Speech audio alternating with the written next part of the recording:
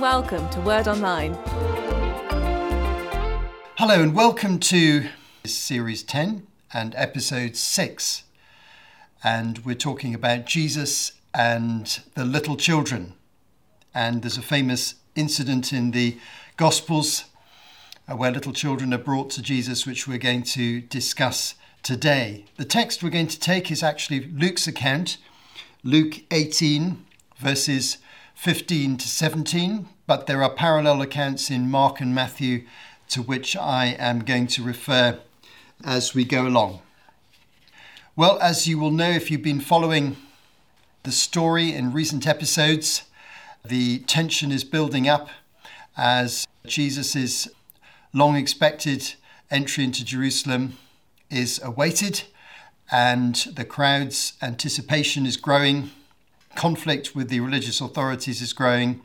Some remarkable parables are being delivered by Jesus. Some profound discipleship teaching is being delivered by Jesus, and the story is moving forward steadily.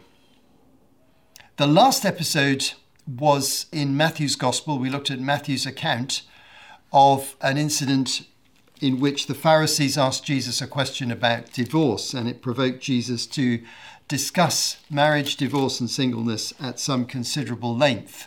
And if you were with us in the last episode, you'll remember that story. The text I took was from Matthew 19, verses 1 to 12, and I'll need to refer back to it a little bit during the course of this episode. But it's interesting just to note the starting point there in terms of the situation, because Matthew 19 verse 2 describes the general situation as Jesus was travelling around Judea and the surrounding territories such as Perea. And in Matthew 19 verse 2, he says cryptically and briefly, large crowds followed him and he healed them there. So the popularity of Jesus is still evident, but the responses to Jesus are very diverse, very different. And I want to just mention those briefly before we get into the particulars of this text. Although large crowds were following Jesus, not everyone was supporting his ministry or believing in him or endorsing what he was saying.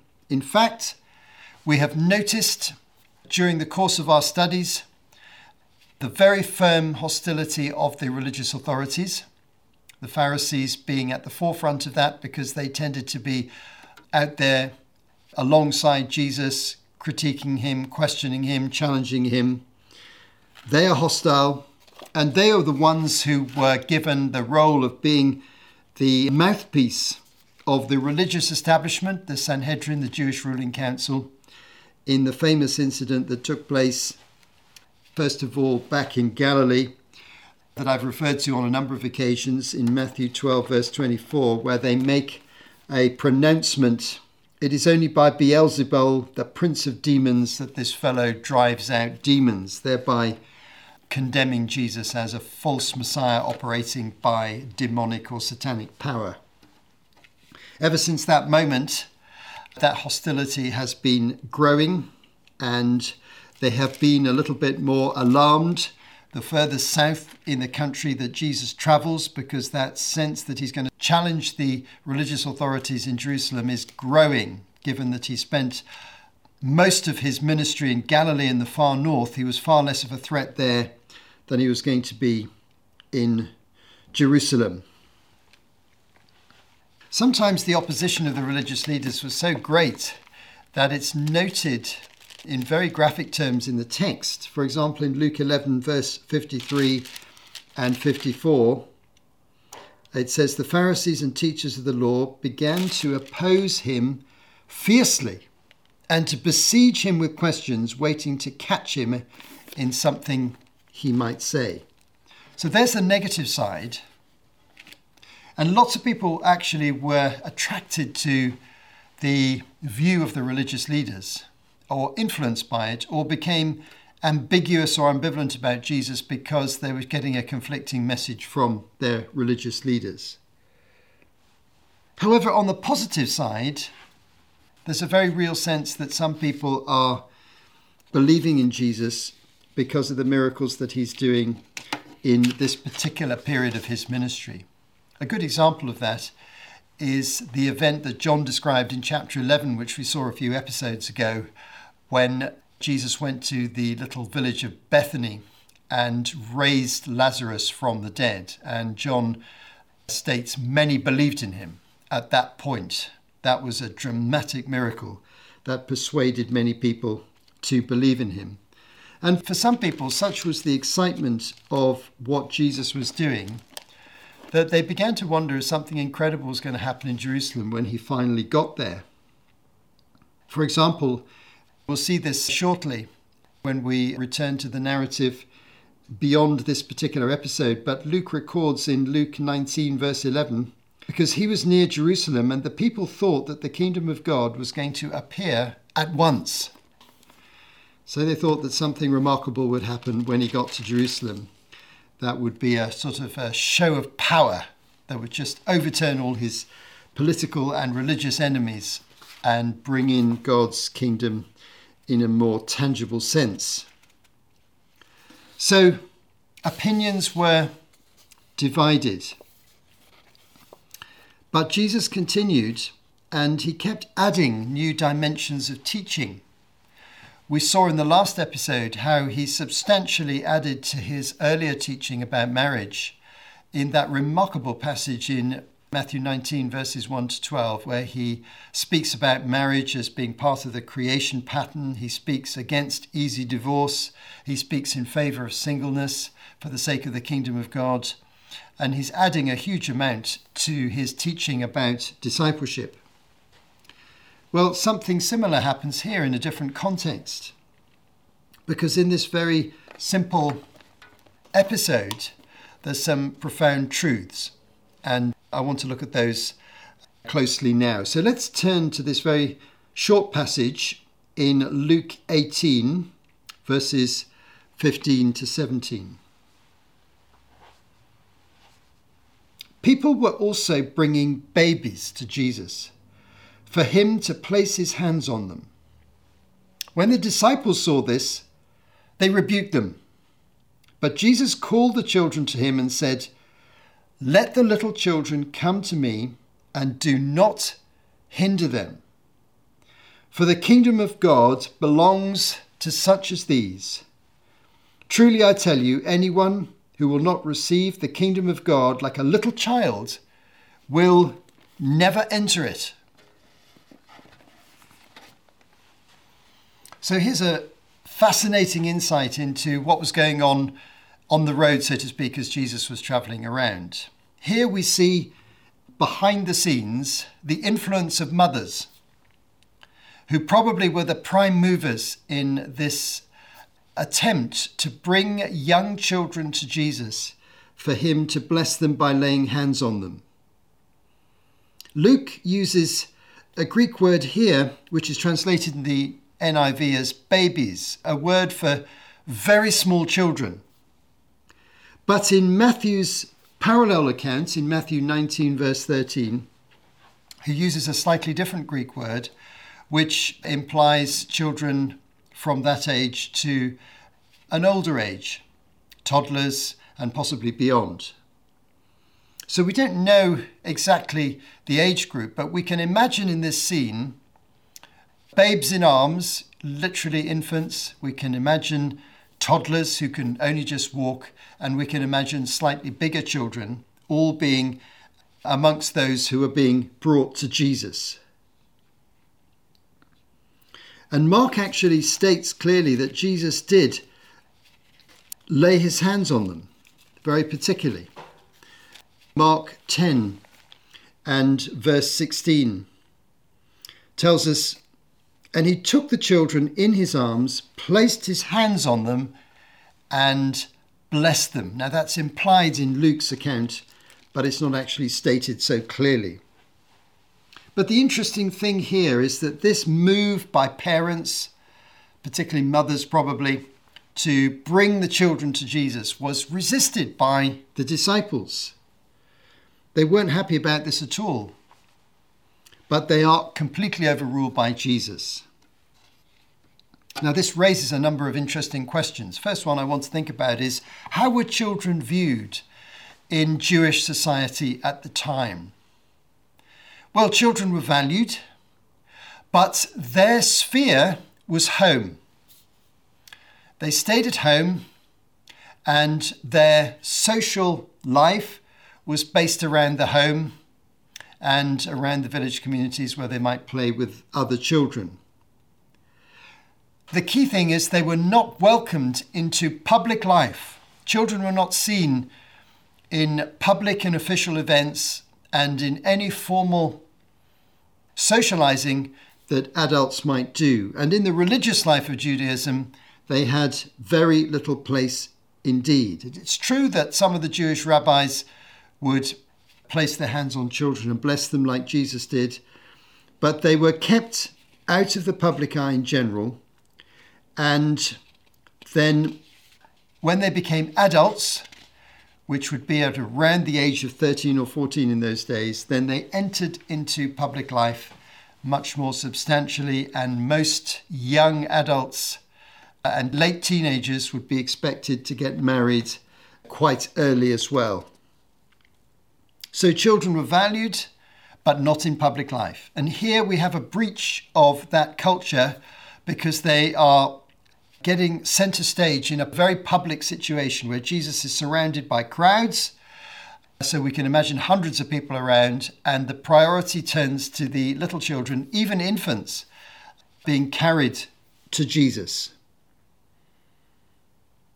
And so why is there a disagreement between Jesus and his disciples? Why did they object to what these parents were doing in bringing the children to Jesus? Well, here's an interesting initial observation. Many of these disciples probably didn't have children of their own. As I've stated in previous episodes, they were young men in their, presumably, they could be late teens or 20s. We don't know that all of them were even married, and if they were married, we don't know that they had children, and their children certainly weren't with them at the time. But they may not have had children of their own, some of them. And they viewed the parents' request as a distraction for Jesus. But they misunderstood the opportunities of that situation. Jesus wanted to affirm the parents, to value the children, to pray for the children, to bless them, and to show his welcoming attitude. And I think that's a key part of what we're learning from this very interesting little passage here. Now, it's interesting that as we study the life of Jesus, we see that he welcomes all and gives them an opportunity to have a place in his kingdom and in his community, in his discipleship community. He specifically welcomes a number of groups from the fringes of adult Jewish society and draws them into his kingdom. And we're adding another group here. But let's think of some of the other groups we've come across in the narrative so far. We've come across tax collectors on numerous occasions. Ones who were social outcasts because they, through their job, were working for the occupying power, the Romans or their associates, and because they made a lot of money out of taxation, and they obviously had a huge private income, and they were generally considered irreligious and corrupt. We've come across them already, haven't we? And it's just a few episodes back that we looked at the parable of the Pharisee and the tax collector, when the tax collector goes up to the temple and he beats his breast and he wouldn't look up to heaven, and he calls on God to have mercy on him because he's a sinner.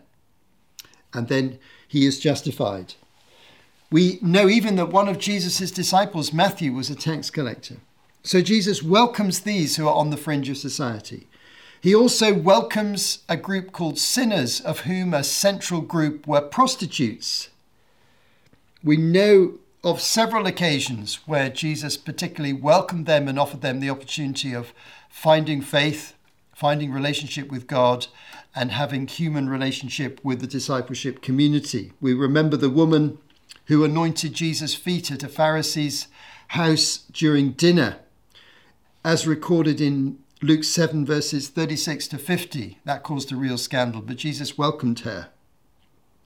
Not only tax collectors and sinners, but also Samaritans. Remember the woman at the well, Samaritan woman who's welcomed into the kingdom at a very early stage by Jesus as she believes in him as the Messiah.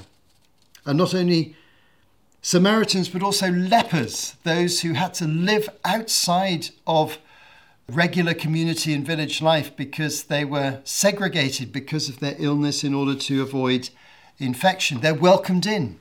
Jesus heals lepers. Jesus touches lepers. Jesus responds to them. Remember one of those 10 lepers who was healed as recorded by Luke's gospel and comes back to thank Jesus, and Jesus commends him for his faith. He's coming into the discipleship community. And so here in this passage, we can add in children on the fringes of adult society, but they have a place in God's kingdom and they can have a relationship with God.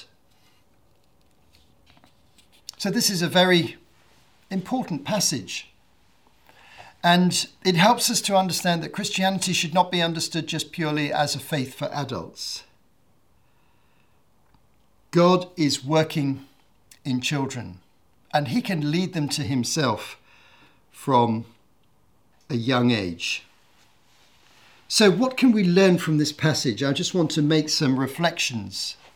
What seems to be a very simple and straightforward passage has some important, deep truths for us to learn. Here's another affirmation indirectly of family life. The last episode in the chronological sequence that we're following from Matthew 19 verses 1 to 12, as I mentioned earlier, was about marriage and about the family indirectly, but it was about marriage. And Jesus there very clearly endorsed marriage as a foundational reality that God made possible through the way he created humanity. He created male and female, men and women, to be compatible together in a harmonious, lifelong marriage relationship, which would be the basis for bringing children into the world. So this affirmation has an implication that marriage is the right and safe basis from which to bring children into the world. Now that might seem very self-evident to some of us, but these are biblical truths. And in the modern world, particularly in the modern Western world, these foundational truths are being brought under serious scrutiny and question, and alternative versions of relationships are very much being offered. But if we go back to Genesis 1, verse 27 and 28, so God created mankind in his own image. In the image of God, he created them, male and female, he created them. God blessed them and said to them, "Be fruitful and increase in number, fill the earth and subdue it." Be fruitful and increase in number.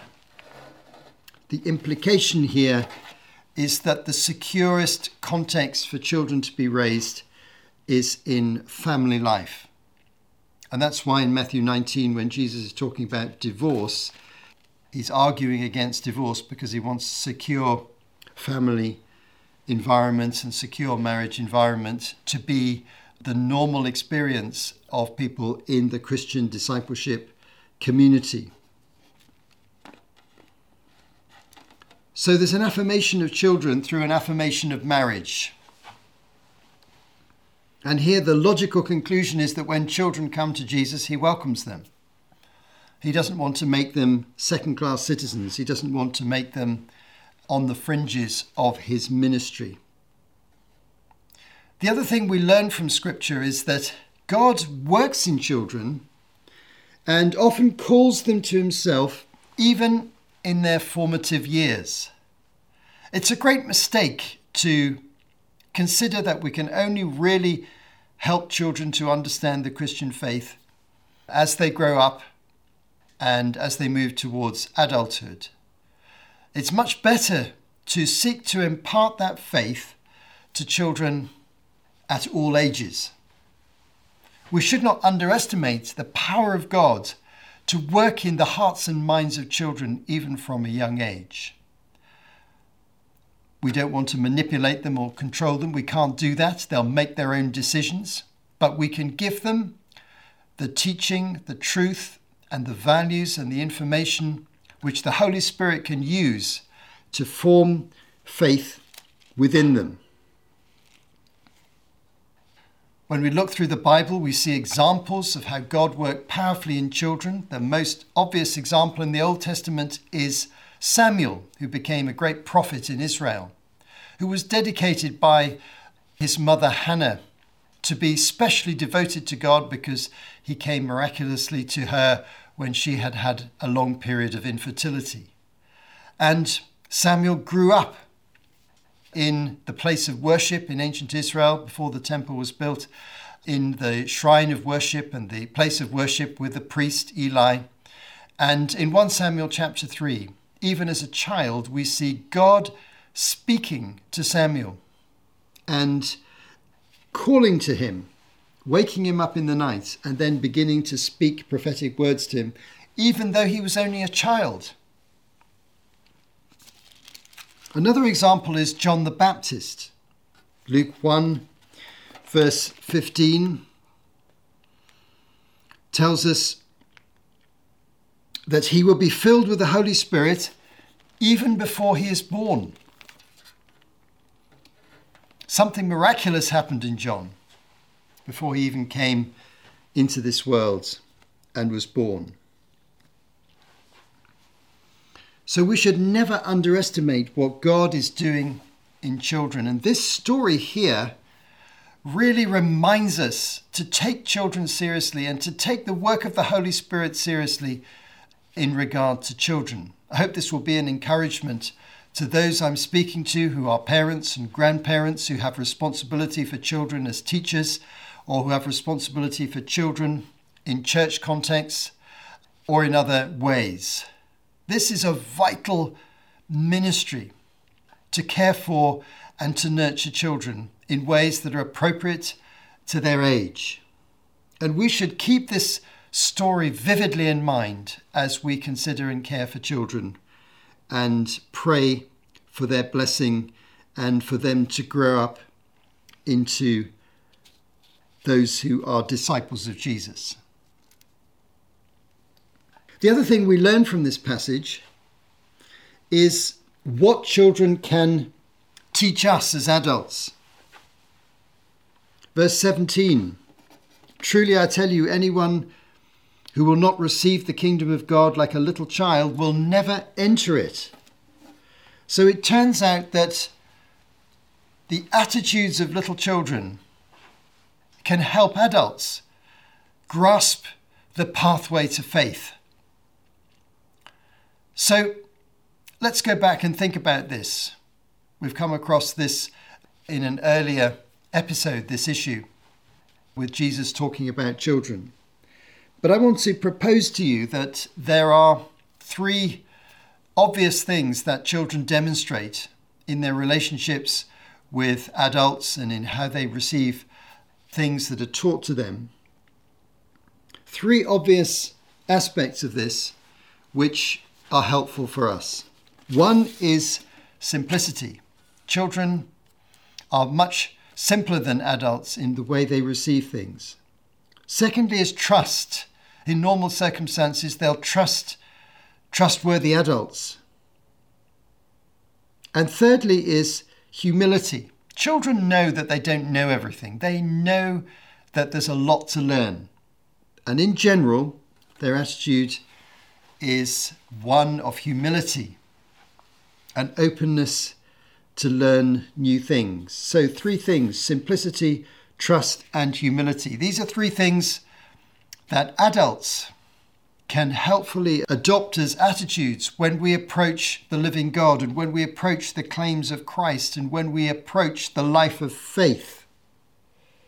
We need to be simple. in our hearts, attitude, in our approach to God. We need to have active trust, which is faith. And we need to be humble and express a real need for God. So let the attitudes of children, as expressed in this story, inform us, help us, and shape our understanding of how we are to relate to God. One of the most striking things about the New Testament is how repeatedly our relationship with God is described as the relationship between children and a father, our Heavenly Father.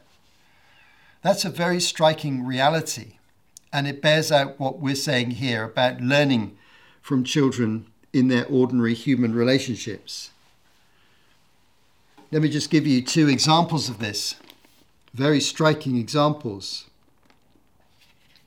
John 1 verse 12 said, "Yet to all who received him," that's Jesus, "to those who believed in his name, he gave the right to become children of God, children born not of natural descent, nor a human decision or a husband's will, but children born of God." So Christians can truly say that we are the children of God, that a spiritual rebirth has taken place in us, rather like physical birth. Something new has happened inside us, which establishes our relationship with God as a relationship between a father and his children. We are born of God. What a powerful expression. What a surprising way to describe Christian faith in its relational dimension. But that's what it says.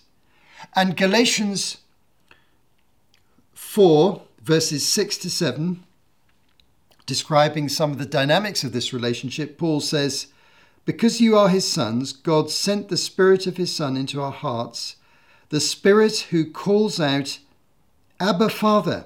So you're no longer a slave, but God's child, and since you're his child, God has also made you an heir." So the Spirit, the Holy Spirit living within us, enables us meaningfully to call God Father. So it turns out that we can learn from children.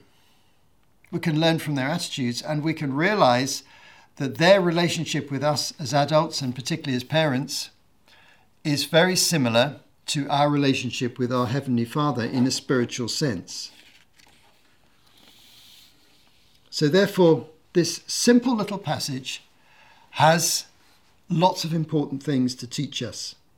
And it encourages those of us who have any responsibility to nurture and care for children to do so with all our heart, with faith, to add in our prayers to our practical love and nurture and support. So let this be an encouragement to mothers, to fathers, to grandparents, to teachers, to Sunday school teachers, to those who care for children. This is a vital, vital work and something really worth investing in.